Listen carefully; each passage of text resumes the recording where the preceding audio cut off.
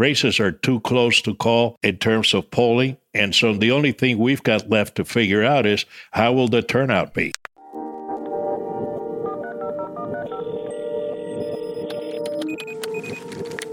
Welcome to Politicology. I'm Ron Steslow. This is our weekly roundup, where we invite a rotating panel of experts to discuss the truth you need to know behind the most important stories of the week and how they're shaping the political landscape. On today's outstanding panel, returning to the roundup and coming in hot as always, senior advisor at the California Latino Economic Institute, my fellow co-founder of the Lincoln Project. He also lectures on race, class, and partisanship at USC and always starts his morning with a big bowl of numbers. Our good friend Mike Madrid. How you doing this morning, Mike? I'm doing great. Bringing it in hot. Also joining us, Al Cardenas. Al is a nationally recognized Cuban-American leader in law, business, and politics who served in the Reagan and H.W. Bush administrations. He's been recognized as one of the most influential people in Florida politics, and he's also a former chairman of the American Conservative Union and a two-term chairman of the Republican Party of Florida. Spoiler alert, he also endorsed his first Democrat just recently. We'll talk about that in a little bit. Al, it's great to see you. Good morning. Hey, good to see you, Ron. Also returning to the roundup, Molly McHugh. Molly is a writer and researcher of Russian influence and information warfare. Her articles have appeared in Politico, Wired, The Washington Post, Lawfare, among many, many other publications. And she's also an adjunct professor at Georgetown University and the lead author of an excellent newsletter called greatpower.us. Molly, it's great to see you again.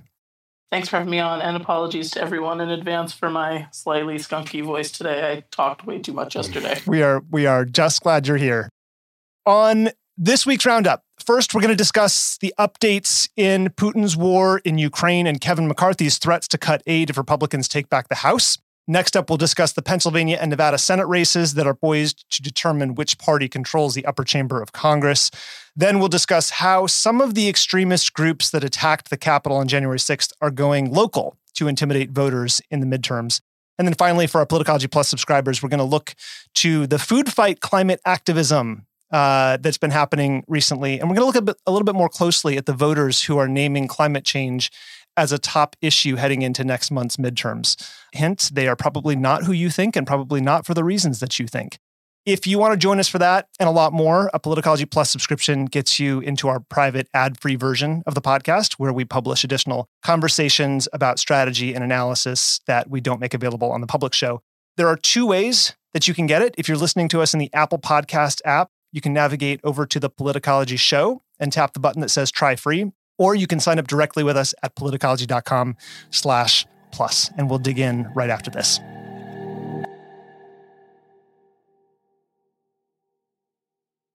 There's been a lot of news about Ukraine on the domestic front, but before we get to that, earlier this week, Russia claimed that Ukraine was planning to use a dirty bomb on its own territory, according to the New York Times. Now, that's a conventional explosive that can spread radioactive material.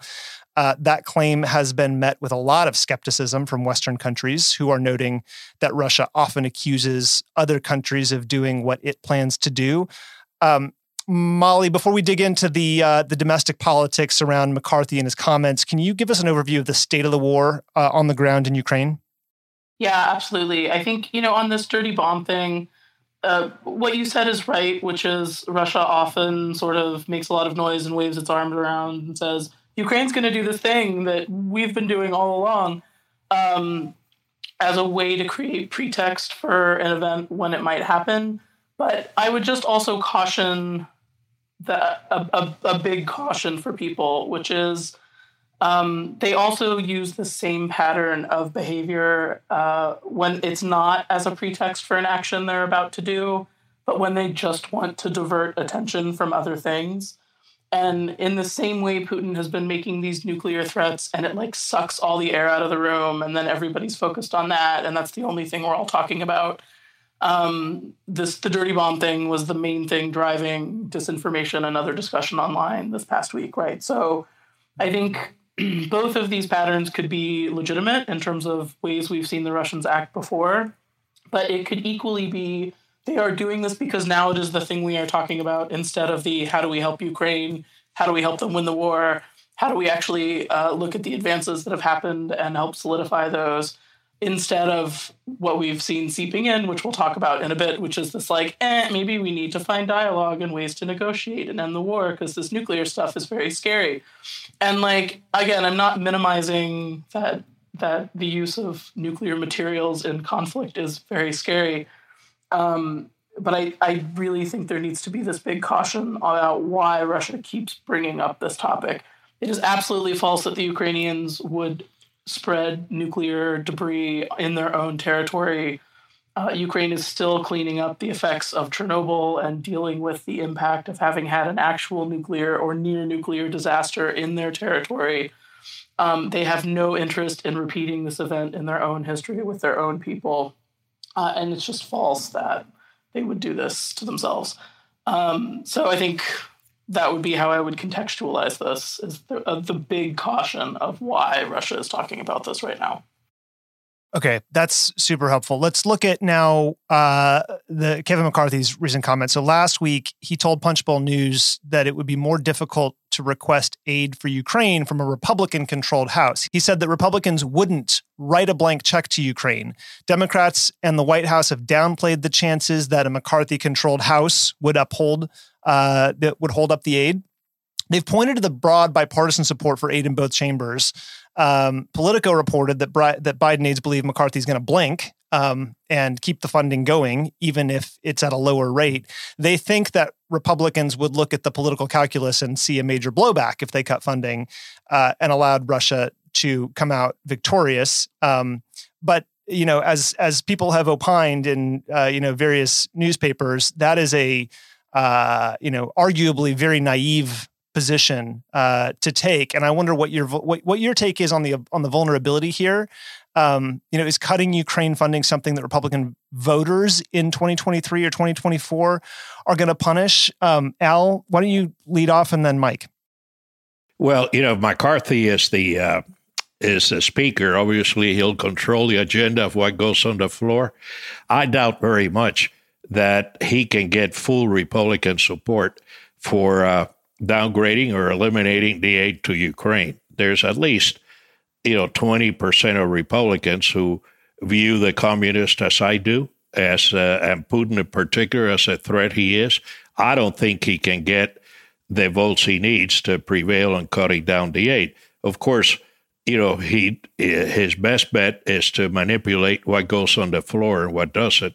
But I don't think he's got enough Republican support if it goes on the floor to sustain that point of view. I think that point of view is politics before the elections in 22. I think he believes is a winning argument. I think he's wrong with respect to that, especially in the close races around the country that are more in the middle than on the far right. There are no close races in the far right. And so I don't understand the wisdom of that comment on the 30 or so races that are up in the air at this point. Mike, this is what this made me think of, and I really can't wait to hear your thoughts on this, given you've known Kevin for a long time. I wonder if we might be underestimating the growing sort of authoritarian pro-Putin faction within the Republican Party, within his own caucus, because this isn't just a handful of the crazy members. That the appetite for the pro-Putin, pro-Russia position seems to be growing. And I wonder if we might be underestimating it a little bit, and that the Biden administration might be underestimating that.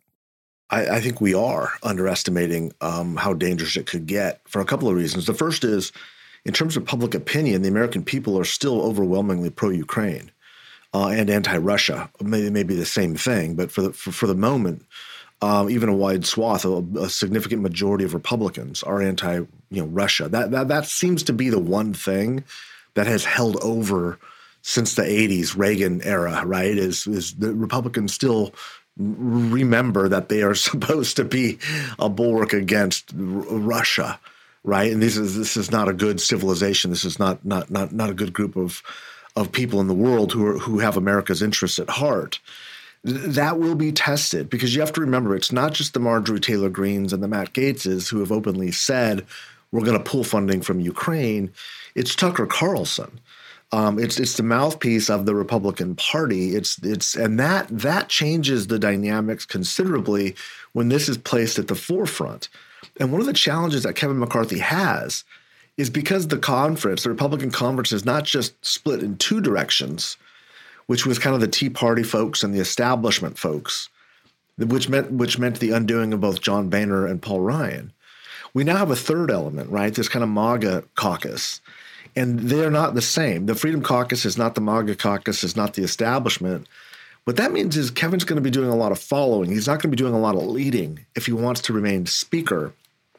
And so for him to have to lead, which he would have to do, he would have to lead this group towards a place where we would continue financially and through weaponry supporting Ukraine. And I think there's a chance that we begin that way, but I'm not too sure how long the runway is for that, how long the appetite will be as the voices within the Republican conference start to get more belligerent, more bellicose, and more demanding that we start this, continue this America First policy and quit spending billions of dollars in Ukraine and start spending it on whatever they claim the domestic priorities are going to be.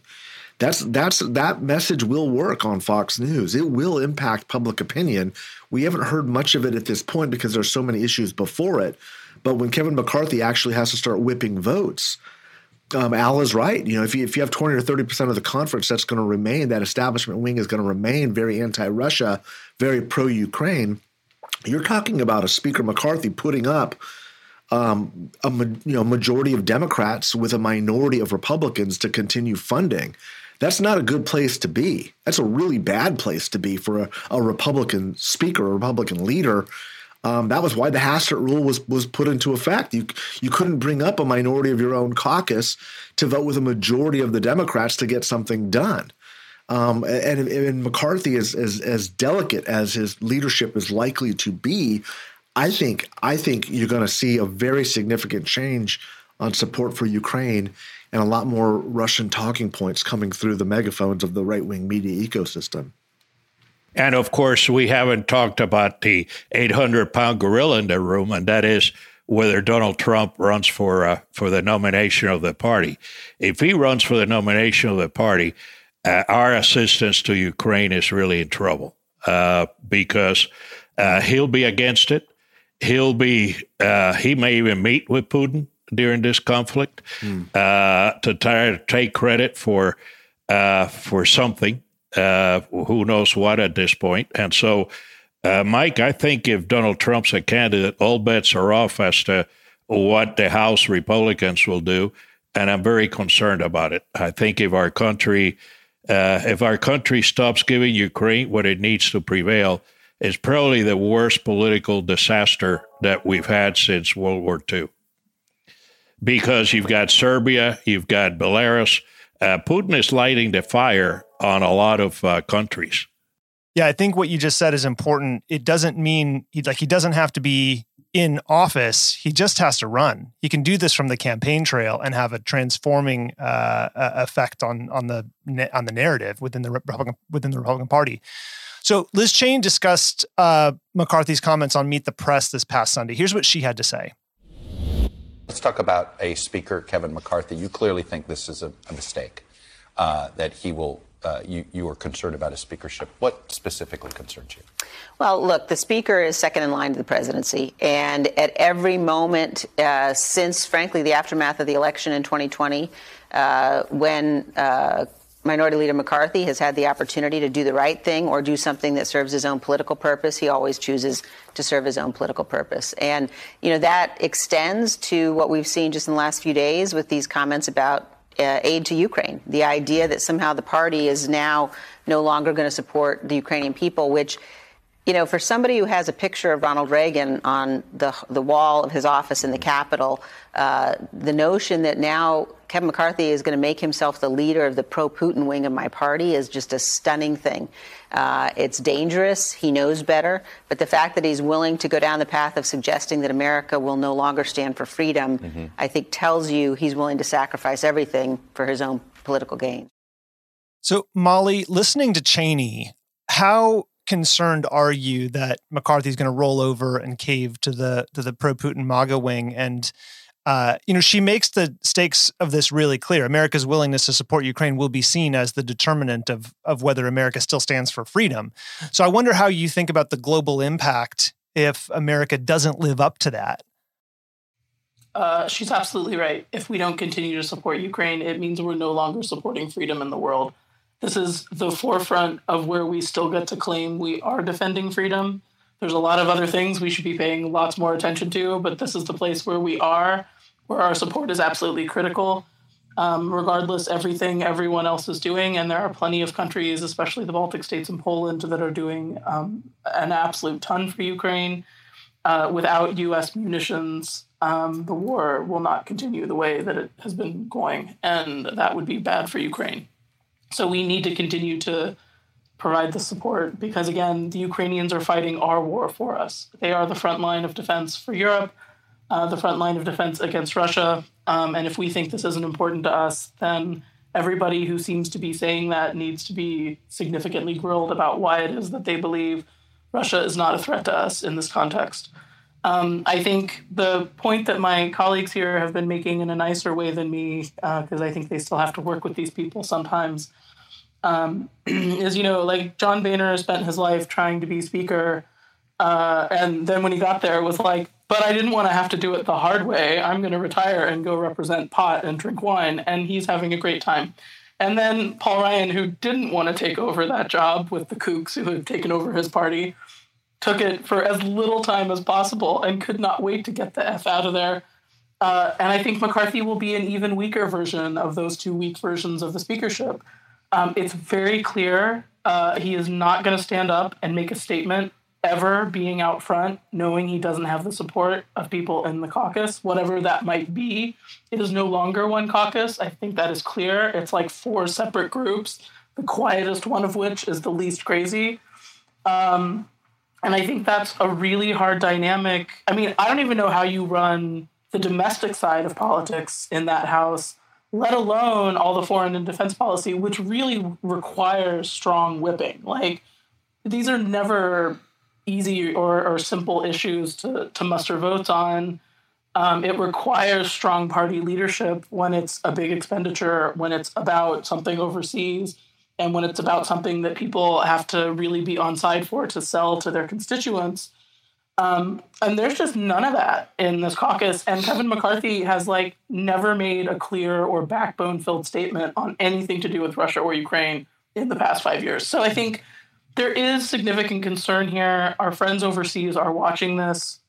They watch our domestic politics with such a fine-tooth comb that it's just sad to me that this is where we are, and the nervousness about everything every day.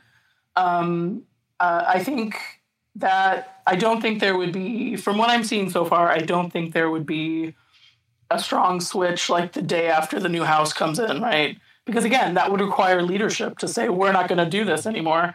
It will be this drift. Every one of the votes has had less Republicans supporting it. And I think it will be that continued drift.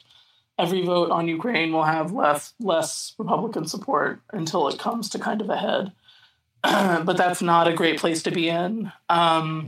At literally the most critical phase of the war, which will be the next 3-4 months in Ukraine.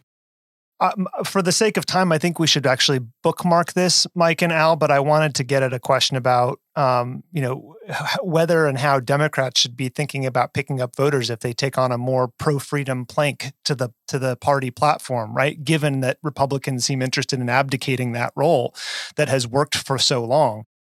Molly, before we wrap it, I'd love to end with some really good news that I'm excited for you to share, because the last time you were on a couple of weeks ago, we were talking about the fundraiser that you're running to support AFU Stratcom.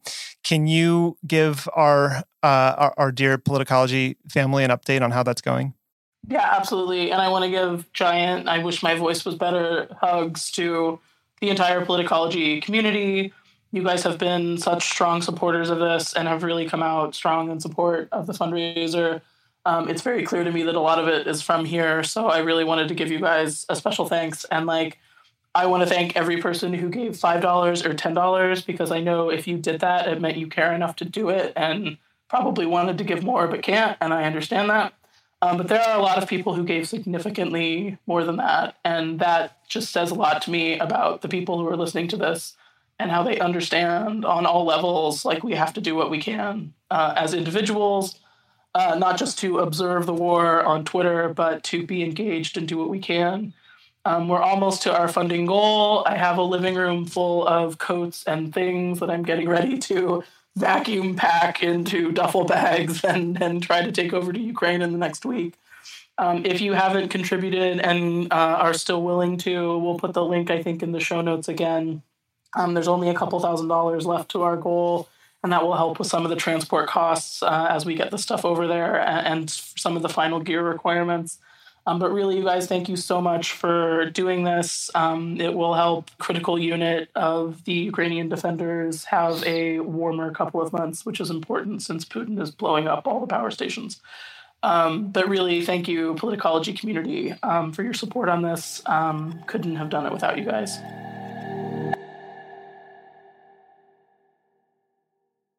Okay, we've got two tight Senate races that are getting tighter, and they are poised to determine which party controls the Senate. We talked about both of these on our State of the Vote episode on Tuesday. So going into the election, in order to gain control, Republicans need to defend their vulnerable seats in Wisconsin, Ohio, North Carolina, Pennsylvania, and they need to flip a democratically controlled seat. And their best chances are in Arizona, Georgia, or Nevada. There's an outside chance that a Republican could win Colorado or New Hampshire. When we spoke with our friends at Decision Desk HQ for our State of the Vote episode this week, the Pennsylvania and Nevada races were both toss-ups. Republicans would need to win both Pennsylvania and Nevada races to take control of the Senate. Since the vice president breaks a tie in an evenly divided Senate, Democrats would retain control unless Republicans win both. So let's start with Pennsylvania. Lieutenant Governor John Fetterman and Dr. Oz had their only debate on Tuesday night. There's been a lot of chatter from that debate. Republicans and Democrats voiced their concern alike about Fetterman's performance and the lingering auditory processing and speech issues that he has following his May stroke. There were very clear instances during the debate where Fetterman struggled to find words, where words were mixed together. Here's a clip of his opening statement. And let's also talk about the elephant in the room. I had a stroke. He's never let me forget that. And I might miss some words during this debate, mush two words together, but it knocked me down, but I'm going to keep coming back up. And this campaign is all about, to me, is about fighting for everyone in Pennsylvania that ever got knocked down, that needs to get back up, and fighting for all forgotten communities all across Pennsylvania that also got knocked down, that needs to get back up. While Fetterman's performance received a lot of negative feedback in the national media, CNN spoke with several Fetterman voters who all reaffirmed their support for him after the debate. Fetterman's campaign said it raised over $1 million in the 3 hours after the debate and over $2 million in less than 24 hours. A veteran Democratic campaign strategist told NBC News that Fetterman shouldn't have debated and that it may have tanked his campaign. Another told NBC that if they were calling the shots, they'd be moving money out of Pennsylvania and into Ohio. Brooke Hatfield, the associate director for the American Speech Language Hearing Association, spoke with NBC News after the debate, and she said that his performance should not surprise anyone familiar with stroke recovery, and did stress that his struggles with words is not indicative of cognitive impairment. So, Mike, I want to start with you. This was a midterm Senate debate, right? And as those go, normally they're not a very big deal, and they certainly don't make national news, right? But the stroke caused a lot of interest in this debate going into it. And I wonder, normally a debate like this wouldn't really impact undecided voters, except to the extent that there are, big moments that get pushed out and amplified afterwards. So I wonder, A, are undecided voters likely to have watched because of the circumstances? And B, do you think it's going to matter to them? No, not a whole lot of undecided voters are watching debates. Debates tend to not make much of an impact on the outcomes of races. They have not for a very, very long time. We kind of still do them as a vestige of, I guess, a mythological, Stephen Douglas decorum. Yeah, Lincoln debate. Where we still hold up the pretense that in American campaigns we're still discussing ideas and debating the exchange of ideas, and that there's a wide swath of people who are truly chewing on whether or not somebody's got better ideas than the other. The truth is those days are long, long gone. Look at just 2 weeks ago with Herschel Walker. You have the same basic dynamic where Herschel Walker makes kind of a fool of himself, holding up a fake badge and thinking that he's actually in law enforcement. He raises millions of dollars within the next 24 hours as his base rallies to support him. You see a slight drop in the polls that comes back within 72 hours. We are in far too partisan a climate to have these types of things make much of a difference. They're not just races in either Georgia or Pennsylvania. The voters in these states know that this is about control of the federal government at the Senate level.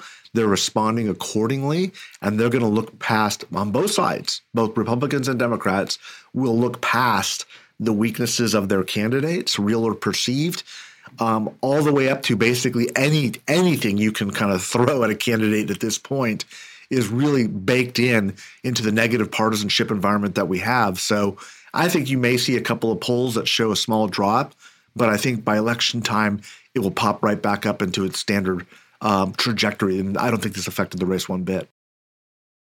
So, Al, in the debate, Dr. Oz, who Fetterman is running against, the Republican, was asked about his views on abortion rights. Here's what he had to say. As a physician, I've been in the room when there's some difficult conversations happening. I don't want the federal government involved with that at all. I want women, doctors, local political leaders, letting the democracy that's always allowed our nation to thrive to put the best ideas forward so states can decide for themselves. And then the Fetterman campaign did pledge to turn that clip of Oz into an ad. Here's their team's rapid response. Should abortion be banned in America? I want women, doctors, local political leaders. I want women, doctors, local political leaders. What did he say? Local political leaders. Local political leaders. Local political leaders. So Al, it's worth noting for our listeners here, reminding them that one of those local elected officials, local political leaders, could be the Republican candidate for governor in Pennsylvania, Doug Mastriano, who said ending abortion rights was the single most important issue of our lifetime. So I wonder, given all the heat around abortion and the Dobbs decision, what impact you think this could have on the race? Yeah, well, look, people ask me, who do you think suffered the most rather than who gained the most from the debate, right? And obviously Fetterman, I thought, did the right thing at the beginning by saying, hey, you're going to listen to a guy with after a stroke, basically. And I think most of it came out okay. I thought Dr. Oz had a bigger problem after the debate with that comment. I mean, you can think of what every woman in America thinks, that they've got to knock on the door of a local elected official to get a say on the abortion issue. To them, that's just unimaginable. I mean, most people have very low thoughts about their local elected officials. To think that you've got to knock on the door, which is what people are thinking, to figure out what a local official has to say, it's just unfathomable. And so here's the bad news, I thought, is that now, when we used to cover debates, Ron, it was all local media from the state that covered a debate that was only listened to by voters in that particular state. Now, these debates are being listened to by everybody in America, all 50 states, which was the case with Walker's, which was the case with Dr. Oz's. And so that answer resonates nationally about the local elected officials, not just in Pennsylvania. What I don't understand, that I would like Mike to give some clarity to this, is the following. I don't know of any particular event of such consequence that has changed the numbers, generic numbers, like they have in the last 2 weeks. I thought, frankly, 3 weeks ago that all the momentum was on the red side. And now, for the last week or so, I've seen a significant change in the generic vote heading towards the blue. without reasons that I understand. And the reason I'm bringing that up is I think in the two states that you mentioned, turnout will decide the outcome, as it always does in a 2-point race. And so how will the turnout decide the outcomes in these two states will be indicative maybe of the rest of the country, but certainly in those two states. Like, races are too close to call in terms of polling. And so the only thing we've got left to figure out is how will the turnout be? Well, I mean, look, I think we're seeing so much divergent data, not just in those two states, Al, but really if you look at Nevada, if you look at Arizona, if you look at a lot of these states, Wisconsin, a lot of these states are right there within the margin of error. And the generic ballot has been bouncing around in a way that I've never seen before for a plus Democrat or plus Republican within a matter of days of each other. That's not normal behavior for a trajectory on the generic ballot. And so there's a lot of data pointing in a lot of different directions. And when that happens, I don't think we're less, as they say in the military, if you've got a map and it doesn't match the terrain, you throw out the map and you follow the terrain because that's what's real. And that's when I say you got to follow the fundamentals of the race. I still think that the trajectory for the midterms benefits the Republicans, but there's no question that something has changed the voter model to make the Democrats far, far more competitive than they should be in a year when 70% plus of voters say the country's heading in the wrong direction and have significant economic concerns and are concerned about crime and immigration more so than the issue set that Democrats are leading into. Democrats' support levels have held up remarkably well. Joe Biden's numbers have surged in the past 4, 5, 6 weeks. So it's hard to discern. I just think we're going to have very high turnout. I think it'll be, if not record high, very close to record high turnout. I think we're entering an era and time of very high turnout elections because people realize what's at stake. It's all very serious. They know that democracy itself is on the ballot, regardless of which side you're on. And they're scared and they're angry and they're mobilized and they're going to be showing up to vote. And I think that for the next decade or so, we're going to be in a position where just a handful of voters across a couple key precincts in some of these states are going to determine the balance of power for the rest of us. Yeah, well said. I don't, follow what's going on in the other states, but I follow what's going on in Florida. And it seems, based on early voting and early ballot turnout, that we will have a turnout in Florida, I believe, between the 18, which is a very high non-presidential election year turnout, and 2020, which is a huge turnout. It seems like this particular election cycle, Mike, will be right between those two, which is a pretty high turnout for a non-presidential election year. And so one of the things that we speculate is which party will be favored by a high turnout. In the early days, Republicans were favored by a low turnout and Democrats by a high turnout. But, I discard all those things now just because so many things are unexplainable that we're, as you say, we're a new terrain. And we'll see how that turns out. And Ron, could I maybe please just add one thing as the only woman on this week? On all of this abortion stuff, which is being discussed in such extremely polarized terms, I think, by both sides, I actually think there's like an enormous space where there is opportunity that no one is speaking to. And this would obviously have to come from the Democratic side. But conservative women are really like inside this permission structure they've given themselves, where they get to look at this as, I'm pro-life, so I don't care about any of these really crazy, creepy laws that are being passed because I'm pro-life. And they haven't had to confront the fact that underpinning many of the new anti-abortion laws, the new restrictions, has nothing to do with abortion. It has to do with restricting women's rights and like literally defining personhood for women in this country as less. This is not a political issue I've spent a ton of my life on, obviously. I think in most of the world, it is not something that is used in this way. And so it's sort of like shocking for me to always see this continue to be this driving force for so much politics in this country. But this thing where conservative women are not being confronted with the fact that they are supporting laws that make them less of a citizen is really a space where they need to have this shoved in their faces before it becomes more of an issue for their daughters, who absolutely will care about this more than they do, And before more women in this country are dying because they have to be put in an ambulance and sent 700 miles to some other hospital where some doctor with courage will actually give them the drug that they need to save their life, because it may or may not qualify as an anti-abortion drug. And if you give them this thing to stop their hemorrhaging, and save their baby's life or save their life, it may qualify as violating whatever crazy, stupid law some local politician has written about this issue. It is redefining the rights of an entire gender in this country. Is something that deserves a lot more attention, and I'm really surprised that there has not been more Democratic side ranting about this. Especially with that frame. I totally agree. Well said. The other big Senate race I want to look at this week is Nevada, my home state. I'm going to say Nevada a few times until people stop saying Nevada. In our State of the Vote episode this week, Kyle Williams from GDHQ noted that for the first time, they have Republican challenger Adam Laxalt with an advantage over Catherine Cortez Masto. She's the Democratic incumbent. So Cortez Masto is the first Latina senator, and Latinos make up a big part of the electorate in Nevada, about 20% of eligible voters. That's according to Pew Research Center. So movement among Latinos has been pretty closely watched in this race.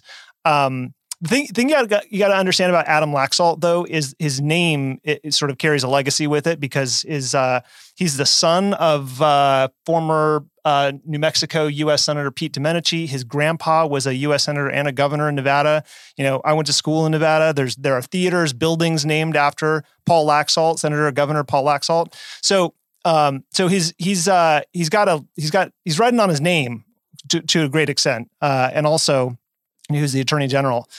But Mike, you'll love this. The Washington Post ran a column this week with the headline, "No, Latinos aren't abandoning the Democratic Party."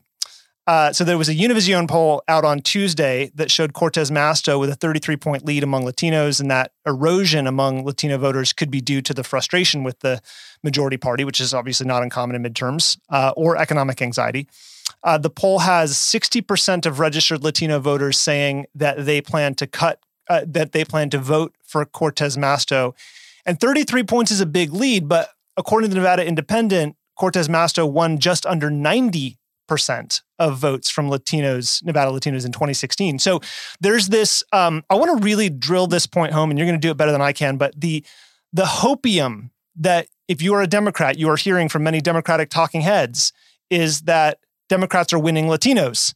And the reason that talking point is so pernicious is because it's kind of a beautiful lie, right? Because it is technically true, but directionally it is false. For example, like she has taken a 30-point hit on support among Latino voters. That is massive. So whenever you hear Democrats say Democrats are winning with Latinos, you need to scratch that just a little bit, scratch beneath the surface, and you will realize that's intentionally misleading. So I want you to sort of break down how significant that shift is over 6 years and really, underline why this can be a problem for Democrats, even if they, continue winning votes from Latinos by a sizable margin.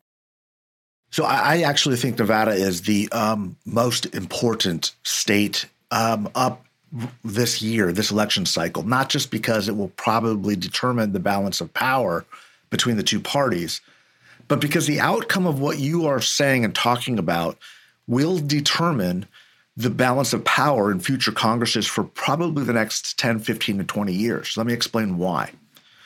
The Latino vote in Nevada is shifting. It is moving to the right. And there's really, by the way, the Southwestern Latino vote here, the Hispanic vote nationally, it's all Mexican-American, overwhelmingly Mexican-American. 60% of Hispanics in the United States are Mexican-American. And so when you look at Texas, New Mexico, Colorado, Arizona, California, Nevada, that's all Mexican-American vote. And the question that people are going to be asking themselves is, are Mexican-American voters going to be voting the way they have in California, which is 75% Democrat, 25% Republican for the past 30 years, or are they going to start voting more like Texas Mexican Americans, which are more like 60-40, 60% Democrat, 40% Republicans? Nobody's suggesting that Republicans are going to get over half of the Mexican American vote this election cycle, probably anywhere, certainly not in the next few election cycles. But to your point, they don't have to. And it has become this beautiful lie that the Democrats are telling themselves, is because they're like, well, look, we're still winning 65-35. We're still winning 60-40. But those margins have dramatically collapsed over the past 4 or 6 years. And there's no indication that they will stop or that they will slow. Now, they may in 2022, you may see Cortez Masto, fall back to that same 2016 number. It's highly unlikely, but even if she did, that doesn't mean that the long-term trajectory isn't moving towards a realignment position. Realignments don't happen overnight. They don't happen in 1 or 2 election cycles. They happen over decades. And when you take a step back, like you just said, and look at the 2016 numbers compared to the 2022 numbers and what she's polling at, this is a seismic shift. It's not a small shift. It's extremely significant. It's very big, and it's measurable all over the country. We're seeing especially pronounced, not just with the Cuban American vote in Miami-Dade in South Florida, but even throughout the Southwest now. And Republicans don't have to win 50%. They just have to close those margins enough. And in most of the polling, they're closing the gap considerably. Now, I think the truth is probably somewhere between the Univision poll and some of the other Washington Post polls that you saw. Where I don't think we're going to see a massive, Republican rightward shift. I think we're probably going to see another 1 or 2 points, maybe 3, or maybe it stands still. But that doesn't mean that it isn't, what is happening isn't significant, and it is beyond frustrating to see people almost all exclusively from inside the Beltway who've never worked with the community, claiming to be experts and using this really, really bad math to say, no, there's no problem at all. In fact, we're doing better than we've ever done with Hispanics because the pie is getting bigger, for example. That's not the way electoral math works. And it's dangerous. And what it's doing is it's preventing the Democratic Party from making the adjustments that it has to make in order to remain competitive. And if they don't figure it out this election cycle, and if the Democrats lose Nevada, if they lose in Arizona, if they lose again in Texas, there's going to be a very significant reckoning where the entire Democratic Party is going to have to confront the largest demographic change in probably 200 years in this country. And they're going to have to figure it out really, really quick before the 2024 election cycle. I have not seen any indication that they're making the adjustment, that they're interested in making the adjustment, or that they're aware of how significant the consequences are of this shift going forward. Al, I would love to hear your thoughts. My thoughts are there's one thing we don't talk about in terms of this demographic change, and that's the economy. Wells Fargo did a eye-opening study on the economics of the Hispanic community, right? The 48 million Hispanics legally documented, and the 12 to 15 million Hispanics who are not documented. And the study showed what an incredible progression economically Hispanics have had between 2010 and 2020. Those are the 10-year demographics that they showed. 50% of the jobs, for example, created in America, new jobs, came from the Hispanic community. Most of them came from new Hispanic small entrepreneurs who entered the market. The amounts of savings from Hispanics tripled. The GNP in the Hispanic community is 2 times what it is in America as a whole. There's a whole growing class of Hispanic middle class that we don't take into account. The Democrat playbook, and these are all friends of mine, Democrat playbook continues consist of strategists talking to leaders in the nonprofit communities who are still about social justice and civil rights, all of which I support. But these issues are no longer the priority of the Hispanic community as a whole. The economic issues, taxes, education, those are the issues that are now the priority in the Hispanic community. And yet Democrats feel like they need to treat the Hispanic community strategy like they do in the Black community, where some of these issues are still much more significant, and those voices for social justice are that much louder, regardless of your economic status. You could be a Black middle-class person, but social justice to you is still the number one issue. Interestingly enough, that's not the case in the Hispanic community, but Democrats are using the same playbook, and it's hurting them dearly. They have not learned to adjust to the reality of Hispanic middle class and what issues they're concerned about. And that's within the Hispanic community, the largest voting group there is. And I attribute the change not because Republicans have gotten a lot smarter, not because Donald Trump was attractive, just because the issues that attract the Hispanic voter in America has shifted during the last decade, and Democrats have not made an adjustment. It's just a horrible mistake and miscalculation. And the voices that get closer to the president and to other leaders, are the voices of personal friends of mine who are still rightfully so concerned about social justice, the infractions in social justice issues, civil rights, but it's not the issue that registered the most amongst the Hispanic middle class. And Nevada has got one more issue, Mike, that's even more difficult for the incumbent, and that is a large Mormon population that's actually conservative on the abortion issue. And so that community, the Mormon Hispanic community, which is very large, they're Mexican Americans, but they're also of the Mormon faith, and their concerns about abortion are a bit different than the national concerns are. So a lot of complications in Nevada. Having said that, I think that the blue, the generic vote for the blues have also improved for the incumbent in Nevada. And I wouldn't be surprised if the winner of that race, again, is based on turnout. Yeah, I mean, Nevada's a pro-choice state. It's organized labor is a big force there. I think this is going to be I think you're right, Mike. This is the one to watch. And also to the point both of you were making, I just want to bookmark for our listeners. If you want to go deep on this demographic transformation, including the Democratic Party's approach to the Latino community, you should go listen to the really wonderful conversation that we had, Mike, you and Rui Teixeira, long-time sort of legendary Democratic pollster, and Scott Tranter, a practitioner, pollster, modeler, data scientist we've both worked with. We'll put a link to that in the show notes in case you missed that, folks.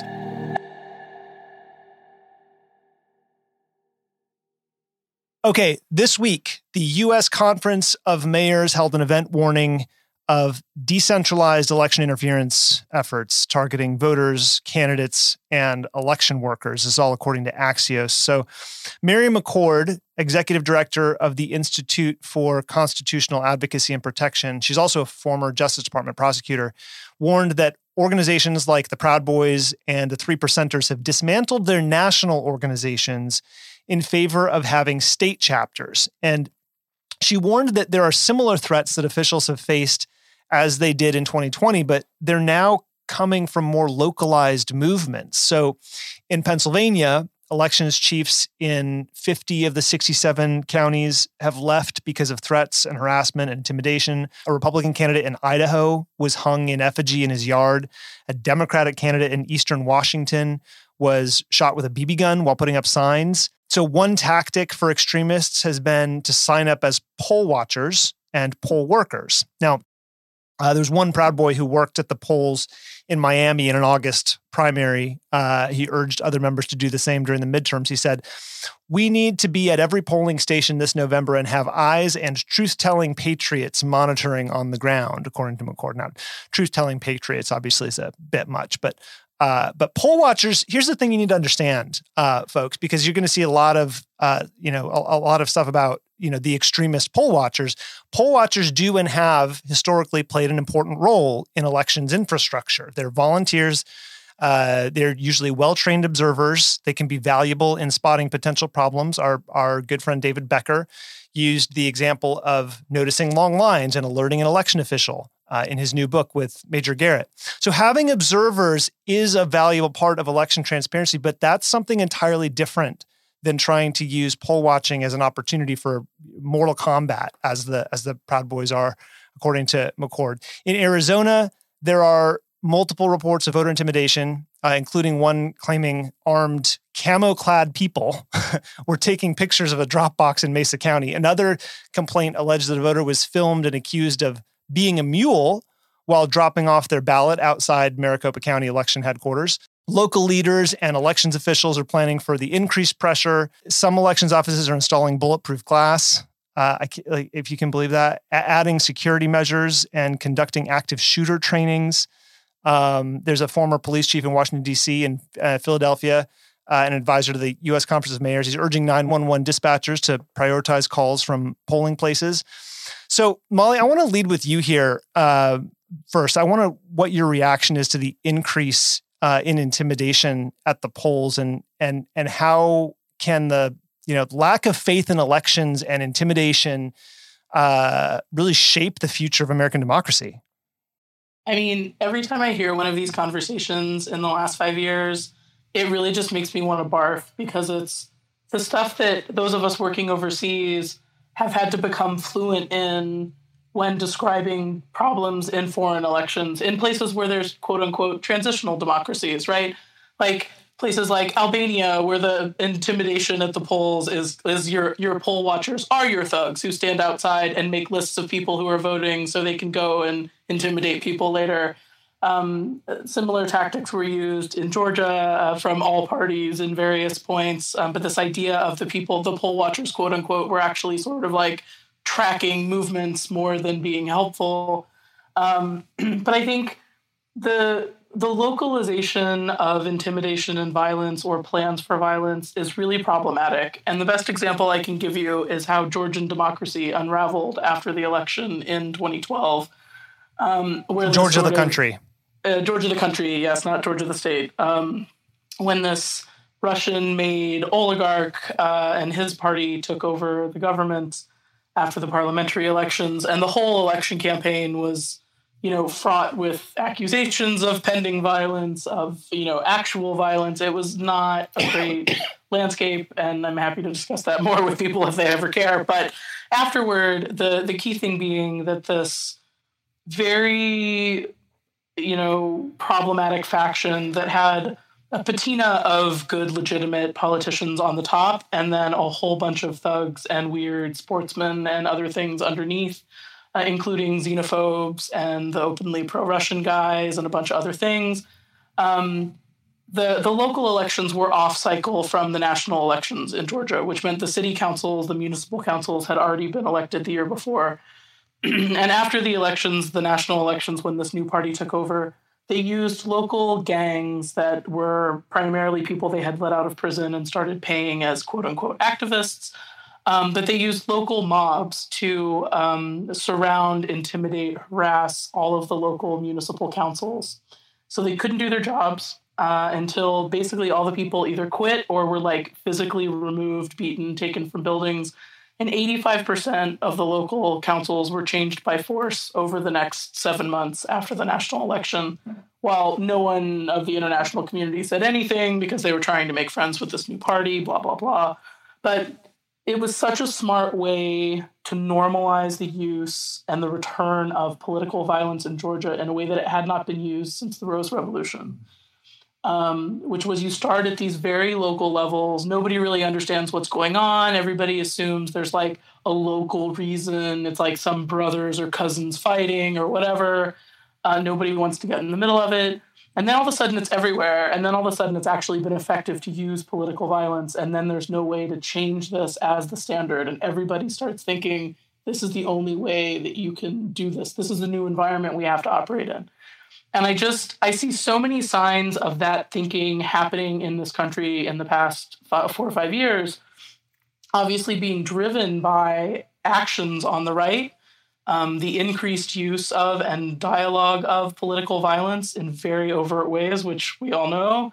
But then people on the left thinking, this is the reality we live in. What is our response to this? And it's really sort of making this dynamic where trust-based elections, which is what America has run on for ever, even when we shouldn't have had as much trust in the process as we did, it has really fallen apart. And I think on both sides, there's this assumption of lack of trust which is leading to the use of violence and physical intimidation at the polls in ways we haven't seen in decades, and or at least not at scale in decades. And seeing Republican-aligned groups, they're not, I mean, whether you actually want to call them Republicans, who knows, but seeing Republican-aligned groups organized this way, clearly adopting what is a foreign tactic of intimidation in terms of the playbooks they're using, should really unnerve us. And we need to look at this very seriously, because that's where you start losing the bedrock of democracy in ways that is very hard to restore. Yeah, Mike and Al, with that sobering context, right? I wonder what your reaction is to this, and sort of maybe to bring the sort of temporal lens to, right now, the next several weeks. Do you think that increased news coverage, especially around the extremists who are sort of, decking out in their camo, and some of them are bringing guns legally, but they're bringing guns and sort of intimidation tactics. Do you think that just the coverage of that may have a depressive effect on turnout, on people who are actually willing to show up and go to the polls and deal with what has become a spectacle at those places? And what happens actually if this escalates, right? If you have sort of counter programming by other people, like, what happens next? What is the next right step here? Well, look, in my opinion, those responsible for seeing to it that intimidation stops, and there are consequences for intimidation and violence, is law enforcement. And so the question you have to ask all these sheriffs around the country, and I hope the national media does, what are you doing about this intimidation, and what has happened? We just had an incident in Miami where a canvasser hired and paid for by the Rubio campaign was actually a nationalist, one of these Christian nationalists who participated in Charleston, had committed violent crimes, and was on probation. And there he got in a fist fight with someone else in Hialeah, canvassing. Now, think about the average voter. If somebody's going to knock on my door on behalf of a campaign, do I really want to know that these Proud Boys and nationalists and everybody else are being hired by campaigns to knock on my door? That's what this guy was doing. I mean, it's a consequence when somebody's actually on the loose. Forget the polls. Somebody's on the loose knocking on your door, and you have an opposing point of view. Who the heck wants to be subjected to violence from a criminal like this? But, in my community, there are people like him and others who are being hired to be canvassers because they know that not only will they canvass, but they'll also intimidate.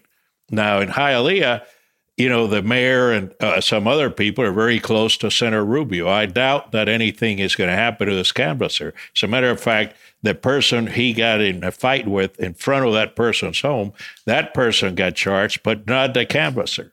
And so, a lot of how you stop this thing has to do with law enforcement. And law enforcement needs to be shamed by the national press if they don't act on this, because otherwise we're really on a downslope of violence as a recurring factor in all of our neighborhoods. Mike, closing thoughts? Yeah, I always look back kind of historically in this country's history to try to find a time where we are witnessing kind of some of the things that we are witnessing as a way to kind of comfort myself, to say, maybe if we've been through this before, we'll be okay. The time period between 1865 and 1915 is called the Age of Acrimony, where the environment was very, very similar to what we're seeing right now. A lot of political violence, intimidation at polling places, extremely high turnouts. There were 3 political assassinations of presidents during that period of time, including Lincoln's. For better or for worse, we have been through American democracy has been through similar times. But I don't want to suggest to anybody that this is going to be a quick fix. I do believe this is going to last for a while. We're going through an extraordinary demographic change. We're going through extraordinary economic change. We're going through extraordinary technological disruption. Any one of those would be really tough for a society to swallow and meld into. We're dealing with all three at the same time. And so there's going to be disruption, and unfortunately there will be violence. I don't believe that that's going to have a depressive effect on turnout. I think it will actually spur greater engagement, and that's the hope. That's always the hope. I know sometimes I sound very pessimistic. I'm not. I'm very optimistic because it's through that challenge, it's through that struggle, it's through that pushback that we define and protect the American character going forward for the next generation. And that's what I see happening. I see people rising up. There will be setbacks. There will be losses. There will be shocking things that happen that we do not expect to see in the United States of America, but we are going to see them. And we're going to have to push through and rise up and be a better people. And I'm confident that we will. Thank you for some hope. All right. Thank you. Do you have any advice for listeners who might want to, get involved? Would you recommend somebody become a poll watcher now? I would. And let me tell you why. Yeah. What we're dealing with is a concerted effort of an extremist minority who is doing this on purpose. Again, when you look at Steve Bannon and the whole idea of him being a Leninist, what he's talking about is getting 30% of the population agitated enough to destroy the institutions. That means 70% of us don't want that. And just sheer numbers protects the system. Sheer numbers of people saying, no, I support decent, fair elections. I'm going to volunteer. I'm going to be engaged in my society, in my democracy, not only has the intended effect of protecting that specific election, it adds to the civic virtue that we've been desperately missing as a country. So don't look towards the minority extremists to say, this is big, it's getting bigger. It may be. It's certainly bigger than we've seen in most of our lifetimes. But 2 out of 3 of us, literally double of those that are committed to that strategy are committed to preserving and protecting the system. The only way they win is if we don't get engaged. So yes, absolutely get engaged. Be supportive. I don't support violence at all, and I abhor it. But I do believe that citizens have an obligation to engage and do what they can to avoid this intimidation. Coming from Cuba, knowing what it was like or continues to be, I understand it very graphically and feel it very deeply. If you see people sitting around those drop boxes like they're doing in Miami, take a video.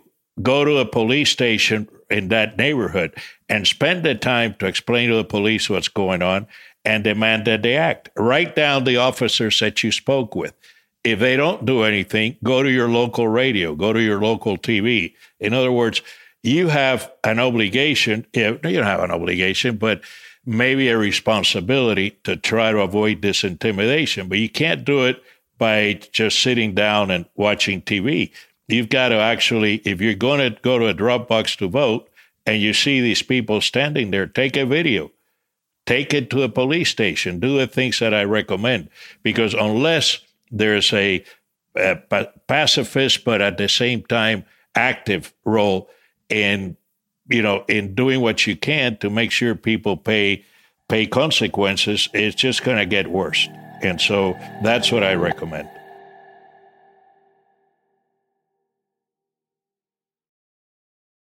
All right. Now that we are up to speed on a few of the biggest stories this week, let's talk about what we're watching. Molly, why don't you lead off for us? Maybe going back to some of the discussion in the second segment, I think, and sort of looking out over what we just discussed in the third, I would maybe just tell people to take a look at a couple things on their own. One is, in the past week, there was a piece published in The Federalist outlining a vision for an extremely dystopian authoritarian America, which very much talks about this Leninist rule by extreme minority strategy in a way that is super terrifying if you actually read it. I mean, they openly say we should take our radicalized, and we should call ourselves radicals. We should, use our 15% crazy radical extremist views that we know the rest of the country doesn't agree with to take over all the institutions and never give up control of them again, period. That was followed by some Peter Thiel, protege writing a piece about how what America really needs is a monarchy. And I don't even know where to start with these things when this is the money and the ideological base that is fueling the pull to the right for the Republicans. And these are groups that are saying, we're not Republicans anymore. We're radical take over the countryans. But you really should read these things on your own, and the ideological base that they're putting into them. We should hearken back to the Pilgrims. There should be no divorce in America. We should have traditional Christian values that are so extreme that, like, literally they're proto-constitution values, right? Like they pre-exist before there was ever a constitution or human rights. And like, this is what they're talking about. And there are people funding this. And you need to take this seriously. The point that Al and Mike both just made, which is, this is not the time to observe what is happening. Find a way to do a thing. Whatever the thing is, talk to your neighbors, go out and volunteer, canvass for somebody, even for one afternoon. Democracy is a vibrant, living thing, or it dies. And all of us have a role to play right now in shouting down these crazy radical extremists who are not representative of the views of the vast majority of Americans. And I think every morning we just need to wake up and tell ourselves this, that like the community that is actually America is not the crazy fucking people, excuse my language, but it is the people who just want to have a good life, but be decent people and live under the framework of laws that we have spent so long to develop. And the point that Mike made before, which is, we are a country that finds ourselves and defines ourselves in moments of extreme adversity, and how we confront those and fix those problems ourselves. We don't need outside intervention. We don't need a new constitution. We just need to like sit down and do the homework and figure out what we're going to be as a country to confront the thing we know we did wrong and got wrong before. That is how we define the next thing that comes. And you want to be a part of that. You don't want to be the person when your grandkids ask you, what were you doing in this period in America? You don't want to be the person who says, I don't know, was at home on Twitter. You want to be the person who was at a march. You want to be the person who volunteered. You want to be the person who was out there putting your skin in the game, because we all need to think that way right now. And a way to motivate you, I would give you one item to sort of look at. It's a very short book. You can do the audiobook, which I think is less than 3 hours while you're running errands or driving back and forth to the airport with someone. But it's a book called Tribe by Sebastian Junger, who is known as a war correspondent as much as anything, but is a really thoughtful, like he just puts things together in a fascinating way. And this book he wrote, I think in like 2017, called Tribe, it looks at societal structures, the evolutionary framework of how society kind of happened, why we feel so displaced and adrift as military veterans, as normal functioning citizens in a society now. And I think it really helps you think through, in many ways, both as an individual, what you should be doing and what leadership should look like from all of us. Like I said, it's short. You can do it over Thanksgiving while you're running around doing whatever driving or travel you have to do.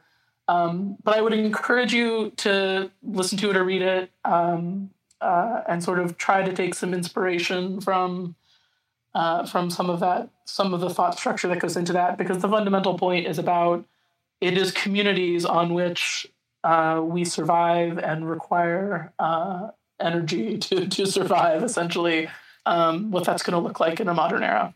So I would give you those things. And I'm sorry that was so long, but I just think be aware of the actual threat and then do something about it are the two bookends to this month that I would give you. So good.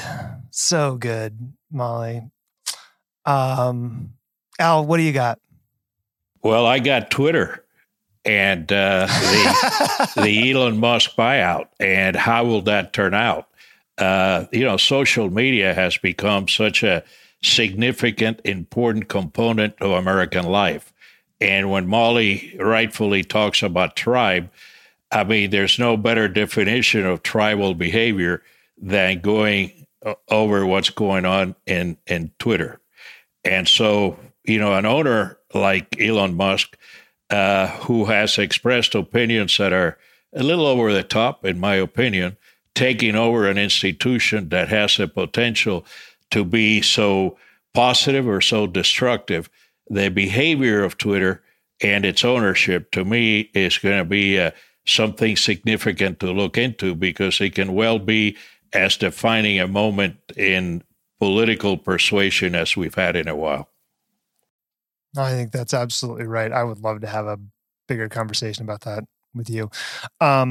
Mike, what do you got? I'm watching this spectacular collapse of Kanye West, largely because in many ways, a number of observers are pointing out he's sort of normalized anti-Semitism again. And again, I'm glad he's being, canceled or shouted down or removed and being disassociated with and disaffiliated with. But to watch the outburst of anti-Semitism that came out within 48 hours of when he was starting to make some of these really over-the-top comments, incidentally, not within a week of Tucker Carlson having him on the show and saying that he was absolutely brilliant and people needed to watch, but just the rank, vile anti-Semitism that is not just casually discussed. It's thoughtfully, put together in this guy's mind, and he's clearly growing comfortable with becoming a propagandist for this type of ideology, and you just never think that it's going to happen in 2022. But I would remind everybody again, it's not coming; it's already here. And we need to be vigilant. We need to be focused, and we need to watch what a lot of these opinion leaders and celebrities are doing, because this is really dangerous ground. All right, gang. Before we flip over to Politicology Plus, where we're going to do a shot chaser on climate, first we'll look at the effectiveness of all these recent climate activism stunts, and then the voters ranking climate change among their top issue. Where can everybody find you on the internet, Mike? On Twitter @Madrid_Mike. And Al? @Al-Cardenas. And Molly? I am @Molly McHugh on Twitter, or greatpower.us is my newsletter. And we'll also put a link to that fundraiser to round out the balance and get that gear on its way to the Politicology. Really, there's a whole unit in Ukraine that is absolutely ecstatic that they're going to get coats, which I know sounds small, but knowing these guys and that we can put a face on them, you should feel really good about that. Yeah. Good job, family. It's great. Yeah, absolutely. Thank you to everyone at home and on the go for listening. If you haven't yet, we'd appreciate it if you could open up the Apple Podcasts app and give us a 5-star rating and review over there. This helps us rise in the rankings so that new people can discover Politicology organically. If you have questions about anything we've talked about, you can reach us, as always, at podcast@politicology.com. And even when we can't respond, we do read everything you send us, whether it's an episode idea, a guest recommendation, or just a simple note about how the show has impacted you. And we love hearing from you. I'm Ron Steslow. I'll see you in the next episode.